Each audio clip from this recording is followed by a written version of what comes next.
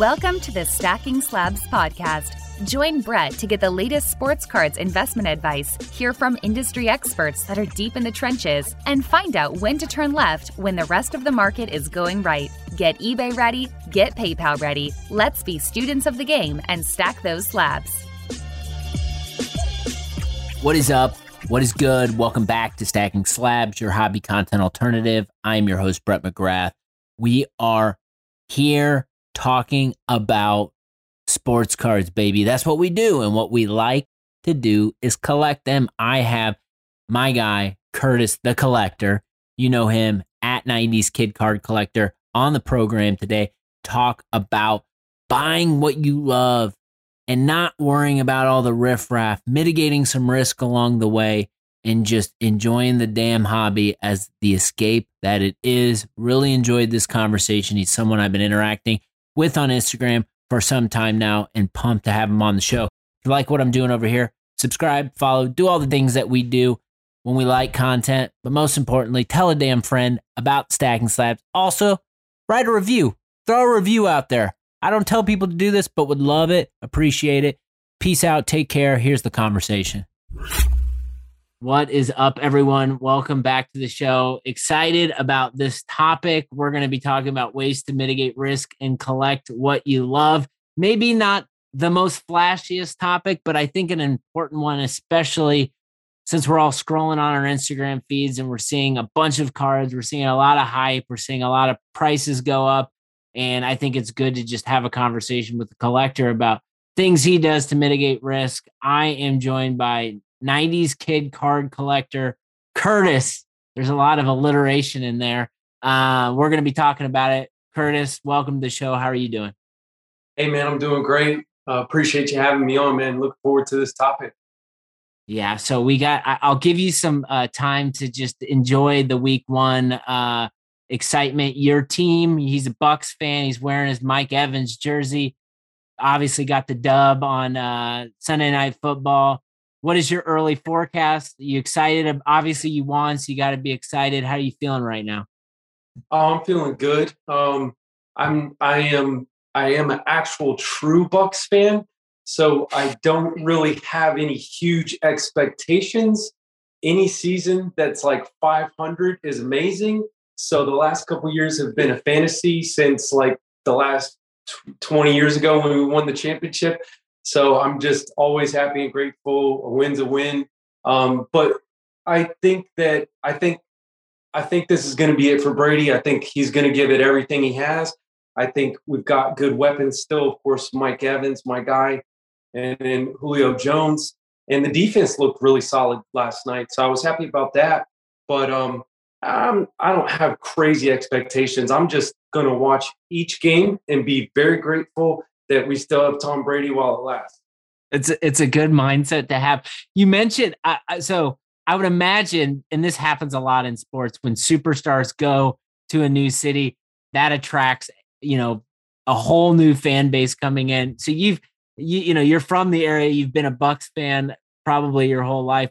What has it been like to go from a team, that didn't, post your last Super Bowl win, not a ton of successful wins, not a ton of attention, to all of a sudden Tom Brady wins the Super Bowl in his first year, and there's all this attention on the Bucks. What's that been like as a fan? Exciting, fun, and expensive. Because before Brady came, tickets were dirt cheap. I mean, you could go outside of the stadium and people would just have tons of tickets, real ones. You don't even have to worry about like getting, taken advantage of. Like you literally go out there and get deals on great seats, just bring some cash. And of course, ever since Brady came, that has not been the case. Tickets are very expensive. I was fortunate to go to a few games last year, hoping to go to a couple more this year. I got tickets to the Chiefs game already. So I'm looking forward to that. But dude, I'm just the kind of guy, I'm not going to go if I can't get a good seat. I'd rather, it's too hot in Florida. It's too much of a hassle. I love the experience of being there, but I'm not going to pay $500 to sit in the nosebleeds when I got a freaking really nice TV at home and friends and family I can watch with at home. So getting these tickets, man, at a reasonable price for a good seat is the challenge. But it's awesome having Brady. It's awesome having the excitement in Tampa. And yeah, I mean, it's been great. I can't complain about that. I would love to know, and he's Curtis is rocking his Mike Evans jersey, and we've been interacting on Instagram for a long time, and I've always known you as a big Mike Evans guy and Mike Evans collector. I think when you look at when people talk about best wide receivers and talk about, great wide receivers, Mike Evans doesn't necessarily get mentioned a lot. However, if you look what he's doing from his career perspective, 1,000 yards every year is something that, hasn't really ever been done. So I think he kind of flies under the radar a little bit. And I know he's someone that you collect and you go deep in collecting him. So maybe talk a little bit about like, what's your connection with Mike Evans and why is it fun to kind of collect his cards? I fell in love with Mike Evans at a football game, literally, at a Bucs game. This was early in his career. These were the Winston years. And of course, Winston, he was a wild card, man. He was such a good quarterback in so many ways, but also the king of interceptions. And just like one thing that I noticed is that Evans was just always on. He was always, making the catch. And I just felt like he was the glue of the team. I felt like he had a lot of passion, and the talent was there, the passion was there. And I just felt like, okay, Winston is like unstable. Mike Evans is super solid, super consistent. And just, that's what made me fall in love with him. Just kind of feeling like he was the glue of the team. I've watched people come and go, and I don't even collect guys that come and go. I'm really weird like that. Like I will collect guys after they've been on the team for a certain amount of time. For example, I mean, of course, Brady is an exception because it's Brady. But Mike Allstott, I collect him because he was a lifelong Buccaneer. I collect Rondé Barber, lifelong Buccaneer.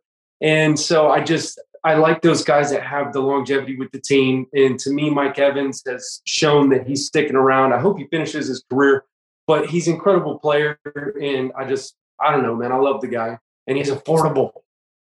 So we're going to talk about affordability. We're going to talk about kind of your process and mitigating risk and what you're looking for. Before we do that, I'd be remiss not feel like just want to paint a little picture about who you are as Curtis the Collector.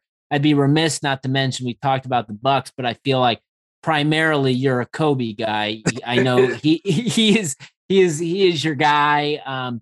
Oh, yeah. Just in following you collect all things Kobe all the time. Yeah. So maybe share some perspective on just what Kobe, means to you as an athlete and why you collect him. Oh man, Kobe is by far nobody even comes close. I love Mike Evans. I love the Buccaneers, lifelong Buccaneers fan.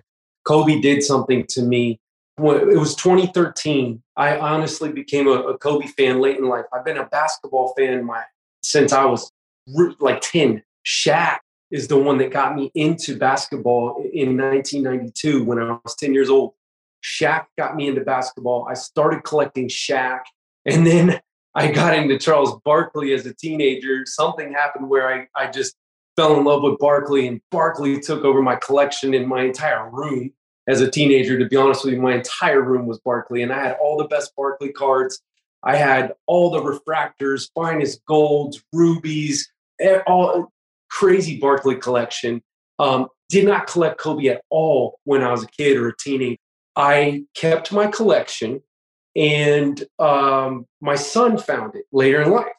My son found my collection, and he just thought it was the coolest thing because I had the Barkley, the dolls, whatever those things were called, the starting lineups, and like Barkley, all Barkley stuff, not just cards. So he found like action figures and crap along with the cards, and he would pull it out from time to time. Dad's what's this, blah, blah, blah. And as he got older, he just, he kept wanting to know more about it. And I was not collecting during those years. And so one day it just hit me like, I think this kid wants to collect. And he liked Kobe. And I did not like Kobe. I was never a Kobe hater, but just Kobe wasn't my guy. So we started watching games together, and I fell in love with him. I fell in love with Kobe, watching him in his latter years. It's funny because like you tune into ESPN and everybody says he's running out of gas.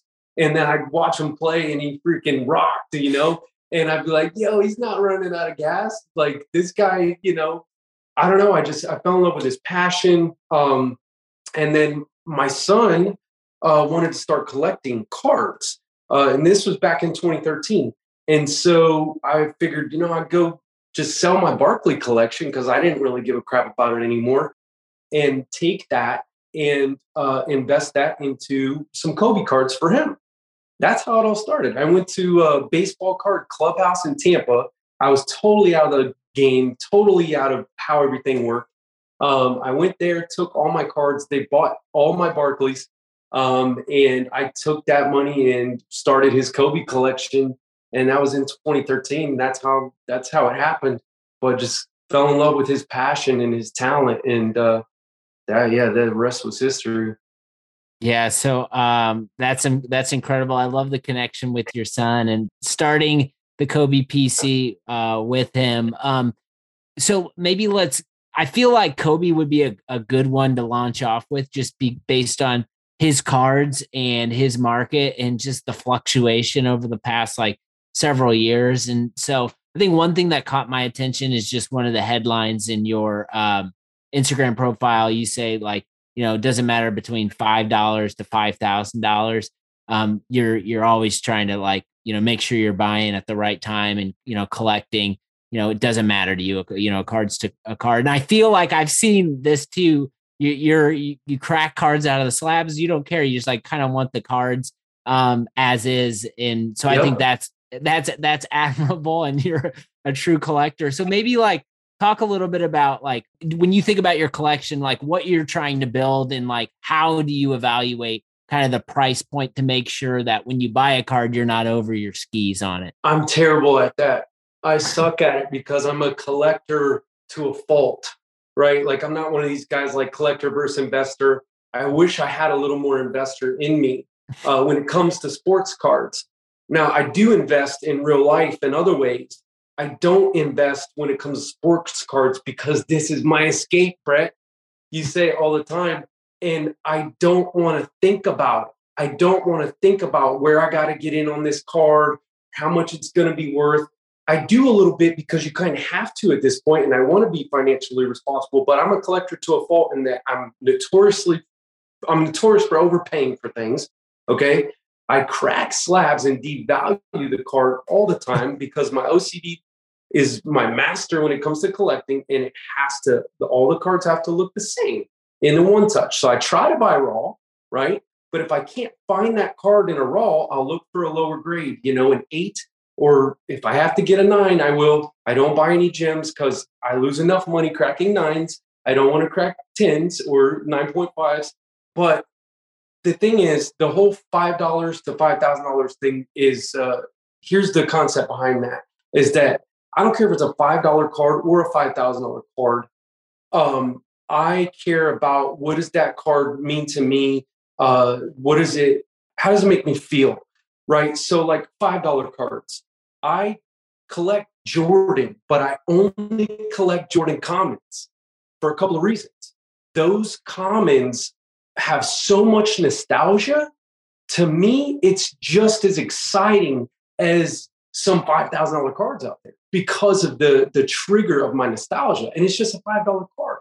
Another reason I only collect Jordan commons is because I collect Kobe Bryant. And I can't afford to collect Jordan and Kobe. It's, if I spend big money on a card, it's going to go to Kobe.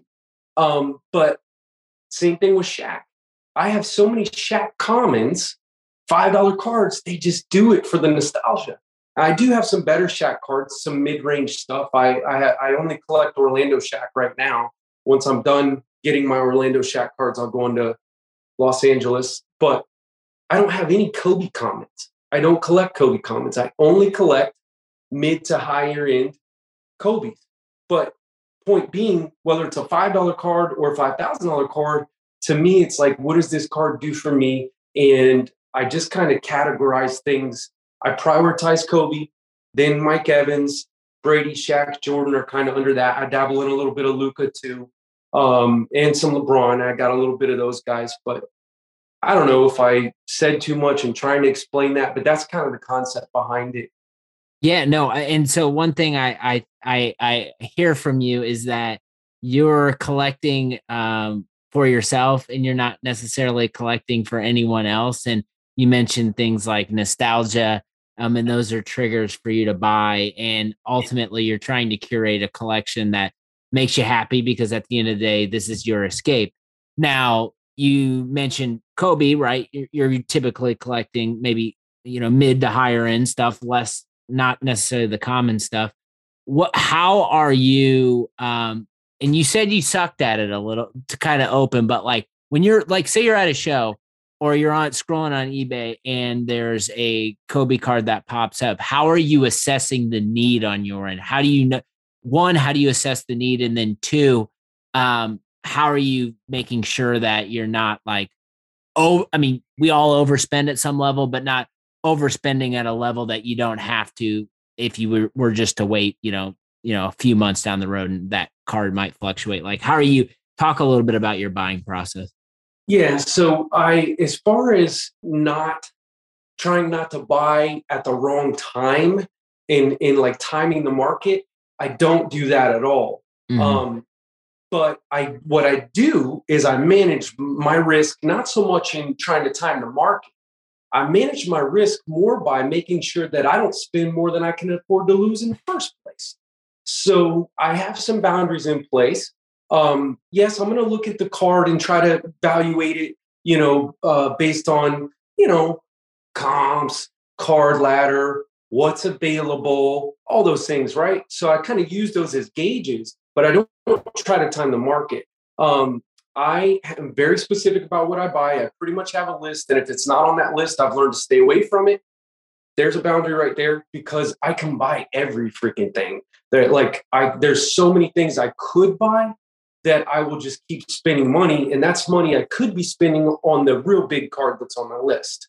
So some things that I do to kind of mitigate my risk, put boundaries around, if you will, is that I remind myself, number one, of my responsibilities, man. I have responsibilities as a father, as a husband. I've got 2 kids, both of them in high school. Both of them, are expensive and going to be more expensive over the next few years as they drive in, college or whatever. So one of my biggest things is, number one, make sure that all my bases are covered, right? So bills are paid. I've got a few months of emergency funds saved. My 401k is invested in for the month. My kids' savings that I have aside invested in for the month. If all my bases are covered and I have cash left over, then that is what I spend from. And that's rule number one. So that keeps me grounded and keeps my bills paid and staying out of trouble financially. So I think that's really important. The other thing is I don't finance any cards. I try to stay away from consumer debt altogether, but I will not finance a card. That's me personally. I know some people do, and I'm not knocking anybody who does. And I've seen some people do it strategically, and that's fine. But for me personally, I'm not putting a card on a credit card. If I don't have the cash liquid that I can afford to lose, then I don't spend it on the card. If I have to save up or whatever it takes, that's just a boundary of mine that keeps me safe financially. And to the point where I don't try to time the market, but if this thing that I just bought goes to zero, I'm fine, not happy, but I'm fine, Maybe a more responsible take than what we're used to hearing or seeing, kind of in the mainstream or on Instagram. And I think, everyone's got their own situation. Everyone's got different financial situations where they're spending money, how they spend their money. But I think a lot of people that listen to this show, are professionals, they have kids, and cards are an escape. And so whatever's kind of left over, people like myself and you dump into cards because it makes us happy. I guess because that's going on and that's kind of how you're operating. How do you not let kind of the things you see on a regular basis, scrolling through Instagram or just kind of in the hobby mainstream, take you off that track? Because it seems like so much of it is about the highest price and people flashing cash and flashing their cards. Like, how do you absorb staying in your lane while the other stuff is going on? I listened to this amazing podcast called Stacking Slabs. It's freaking awesome. I've learned so much from this guy named Brett, and it's just really helped me learn to stay. No, that's definitely true. You've helped me a lot, man. I really appreciate you. I learned a lot from mistakes, man. So here's the thing. Just rewinding a little bit on my collecting journey. When my son and I started that Kobe collection in 2013, that only lasted a couple years, and I sold it off around 2015. But I wish I hadn't, but I did. And then I got back in 2019, before the big boom, right before Kobe passing and all that. Thankfully, so I bought a lot of Kobe cards, dirt cheap at the right time. However, where I'm going with this is in 2020, I was not immune to the hype, to overpaying. I got so caught up. I started trying to invest in Luka. Now, I bought so much Luka at the peak, it was ridiculous. I didn't buy just as an investment. I bought him because I needed somebody from the new school to follow and enjoy and could watch their games and their active playing. I mean, I do that with LeBron. I love LeBron, but his stuff is kind of like Jordan. Too expensive for me to collect Kobe and LeBron. So I was really buying a lot of Luka stuff, and I got my freaking head taken off. I mean, crushed. And I wasn't even trying to flip it. I was just buying the Luka stuff, thinking, I don't know, just buying that stuff, buying a lot of boxes, crazy money on boxes, trying to chase a freaking Zion Silver. Okay, confession time, man. I did all that stuff. I ripped a ton of boxes, wasted a ton of money on that stuff.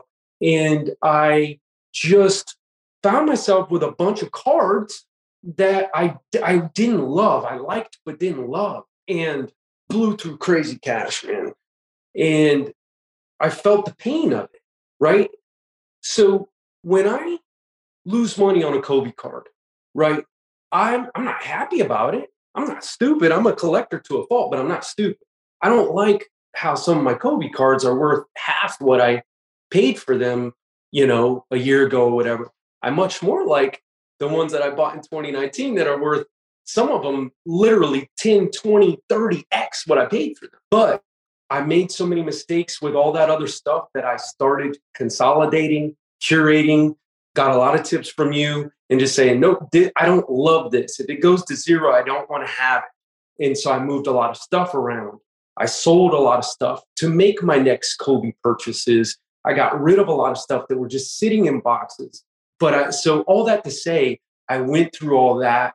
I learned from mistakes. I learned from wasting a lot of time and money, and just listening to wiser people who were more experienced.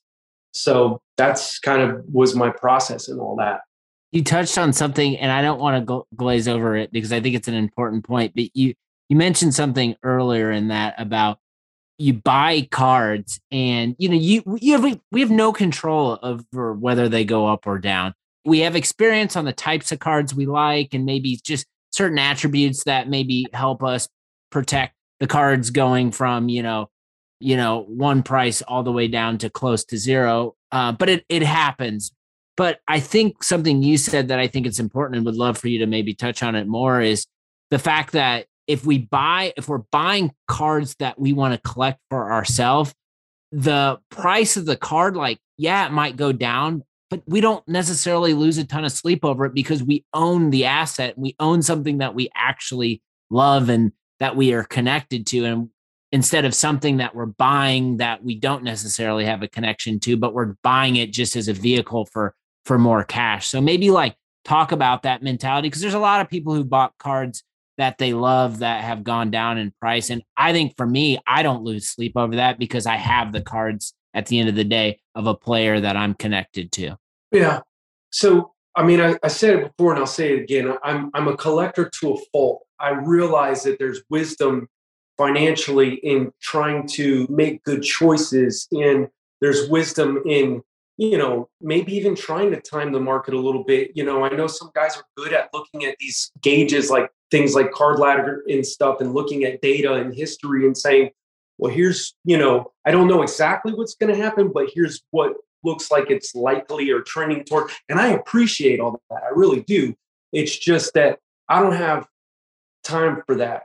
I do try to use my gut and my gauge a little more, but I just think that if I try to make a wise decision, I may or may not be right. I could be wrong. It could go way down from where it's at still, hopefully up. But, if I have a card that I love and I don't plan on selling anyways, yes, I care about the value. I'm not dumb, but I don't care because I'm not selling.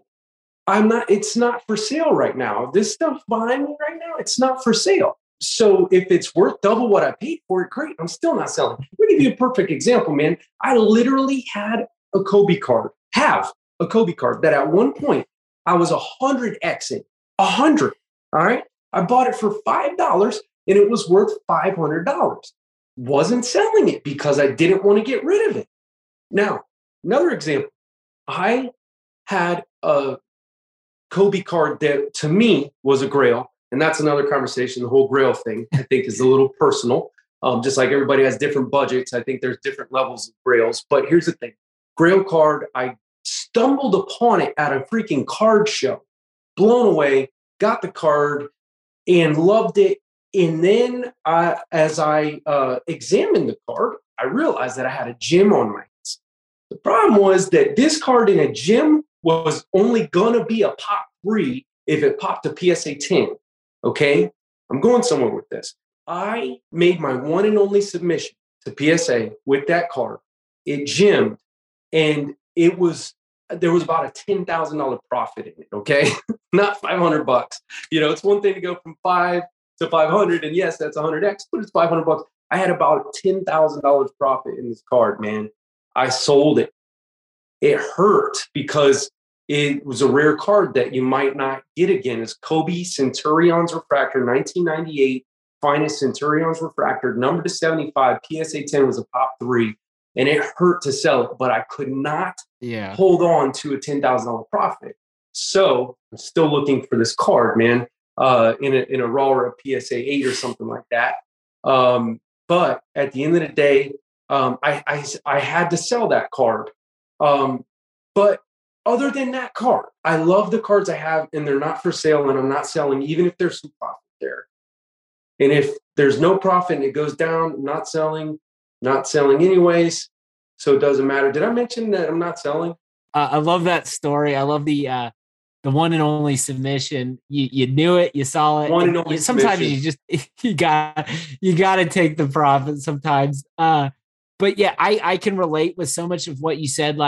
Talk about Card Ladder, for instance. It's like, I'm buying cards all the time of guys that I love, and I want to be in a habit of ultimately putting them in my collection on that app.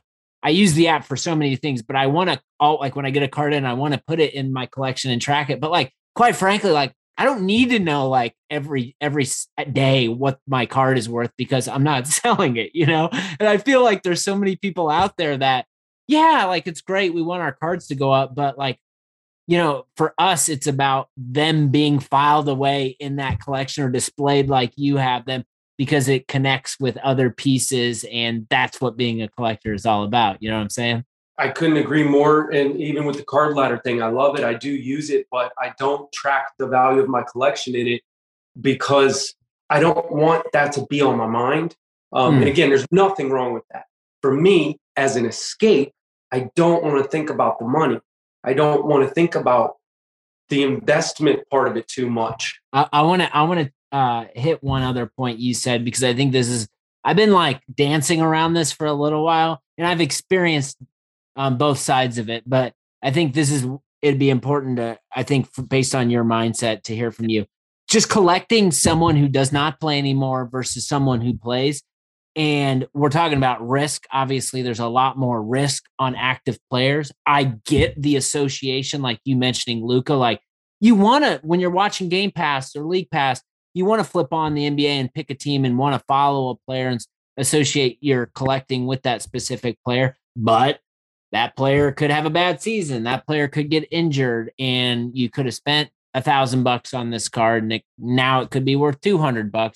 Where I understand the fun of it and the association and the attachment, but maybe like talk about the balance of just collecting new versus collecting old. I feel like the retired guys, outside of, your basketball wise, MJ, Kobe, LeBron, like your retired guys, football, same thing, don't get as much attention because it's not as flashy. But I'd love to hear your mindset as a collector and how you balance both worlds. Yeah, I mean, for me, I think I do appreciate your Lukas, fill in the blank, man, your Herberts. It's awesome to see these young guys, go out there and kill it. And for me, because I'm actually a sports fan, it's not just the sports card, right? I want to watch and be excited and have a game I could turn on and be excited about. And in basketball, for me, again, that's LeBron James, Lakers, and Luka, because it's what I do. It's who I am. I watch basketball. I'm a basketball guy. But as far as the collecting goes, my passion, my North Star, my anchor, as you would say, goes back to Kobe. So if we're just on basketball, it goes to Kobe. So I always have to ask myself, do I have this card that's on my list, that's X amount of dollars versus this Luka card over here that is X amount of dollars? I have to get the Kobe first because he's my guy. And like you said, yeah, he's retired. His legacy is cemented. His prices are going to go up and down, but more with the market. Whereas, yeah, Luka, man, shoot, dude, he's incredible. But a torn freaking Achilles or something crazy happens to his reputation or whatever, and those cards could go to almost zero, because there's too much time left and it's the unknown. But for me, again, it's not so much as the unknown and all that. It's more like, where do my collecting priorities lie? And I still have Luka cards. I just don't have the bigger, more expensive, more investable ones, if you will. I sold all those to put that money into Kobe. The Luka cards that I have, nobody cares about. Like, they're just collector pieces. They're, $10, $20, $50, $100 cards, whatever. And they're not the kind of, cool rookies and stuff that people go after. They're the cards that I've looked at and said, I'm not selling this for $20. I'm keeping it. It's cool. I like it. And so I still have a handful of Lukas and LeBrons and stuff that fall into that. I'm not selling this for $20 category. But investing wise, going after, the guys like Luka and other young sports stars, I think, buy what makes you happy. Be careful. Don't just go after those big, quote unquote, investable cards, because you could absolutely lose everything on those. I'm not going to lie, man. There was a point that I thought the Luka Silver Prism rookie was as solid as gold as far as investability. I literally almost did something stupid. I almost took money that I had invested in mutual funds and put that in a handful of Luka Prism Silvers. And thank God I didn't. I stuck with my convictions that I was saying earlier, my boundaries of making sure my bases are covered, that I'm invested in XYZ and not treating this as investments because I lose enough money collecting. So I would just say, man, be careful going after those cards, man. Sometimes the bigger they are, the harder they fall. I mean, I know you've got your vintage and your CL50 and there's some strength there. But if you don't love the card or you can't afford some of these real strong old vintage cards for real investment purposes, be careful, man. That's all I'm going to say, man.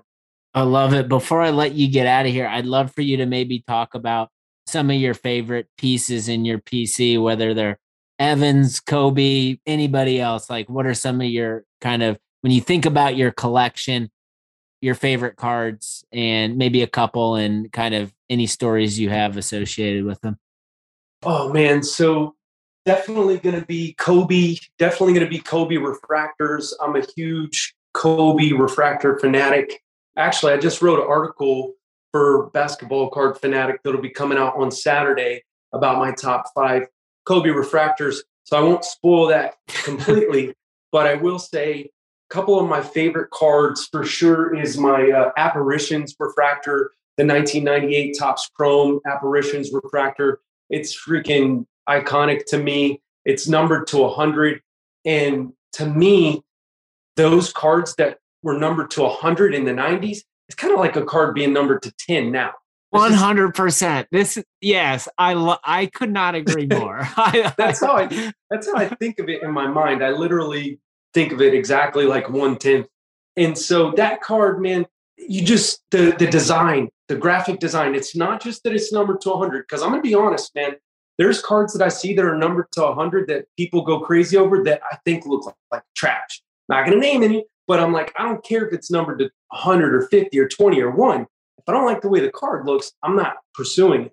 So, but the design on the graphic design, the action shot, the refractor, man, I love it. I absolutely love my Dunk Masters refractor. Another one that's kind of a lower number, 150, like being numbered to 15. Okay, we're starting something here. the action shot, that's the golden era of Topps finest basketball to me. I mean, everything about that card is just so intriguing. It's mostly silver, so there's so much refractor going on in it. And yeah, man, I love Kobe refractors. I love the old metal, all the metal universe and stuff. I don't have any Kobe PMGs, obviously, but I absolutely love the metal. To me, the cool thing about the metal is that was an era that base cards were freaking awesome. You look at the metal universe base cards, man.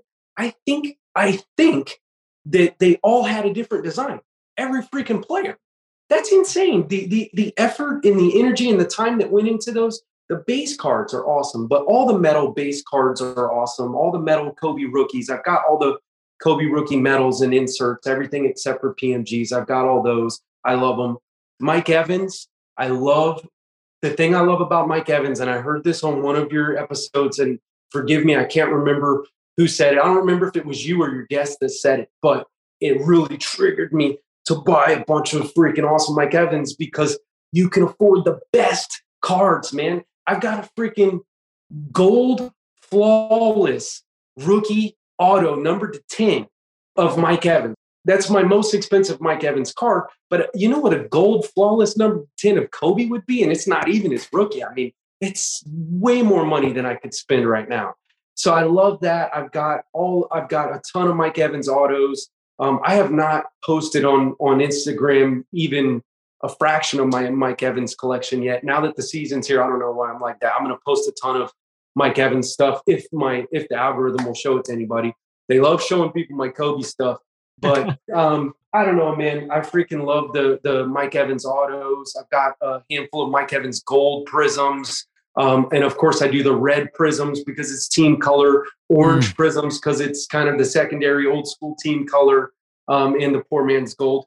And then with Brady, I've got lower end stuff with Brady. I can't afford his, real good cards. A lot of the Brady cards I have, most people wouldn't give a crap about. I mean, I've got some okay ones as far as value and stuff like that goes. But to me, some of my mosaic Brady's, like the Straight Fire, the Men of Mastery, some of those Brady's to me are freaking amazing, and they're not expensive. And even I'm not a huge fan of the newer Select since they sent it to retail. Literally the worst thing behind sticker autos that they have ever done was sending Select to retail. Amen. Even in my opinion, even worse than the player worn or not affiliated with any, not associated with any event or whatever. Sending Select to retail was the worst thing ever. It hurt bad because I love Select. But I will say the 2020 Select Brady, there was a few inserts. The snapshot sideways one of him diving, the there's a couple of other ones, the turbocharged, and then the whatever Captain Fire crap. Those 3 inserts, very affordable. They look amazing. I got them set up side by side. So, I mean, they're freaking awesome. And then Orlando Shaq stuff. I've got all his commons, but I've got also all of his refractors. So all the Orlando refractors I have, Finest, all those stuff. And Jordan, I just got all commons. And then again, a little bit of Luka and LeBron. But those are my guys. Those are who I collect, and that's who I love. And if the card's worth $5,000, awesome. If it's worth $5, great. If it's worth $0, I'm still keeping it, baby. We've plugged him enough. We'll give that shout on the collecting the best cards of one of your favorite players and the ability to do that to my man Chris at Card Ladder. He's the one who said it on the show. I vividly that one struck a nerve with a lot of people. But love the passion, man. So much excitement and energy and kind of your collection, and always dig talking to another collector. You can find him, 90s Kid Card Collector. Curtis, thank you for coming on the show and sharing your story. Man, I really appreciate it. It's been my pleasure. Thank you so much, man. Take care. Curtis is a fan. Curtis is a collector. I think there was a lot in that conversation that we can all think about. The hobby is an escape. Never forget that. You take care of yourself. Take care of others around you. We'll be back. More Stacking Slabs next week. Peace out.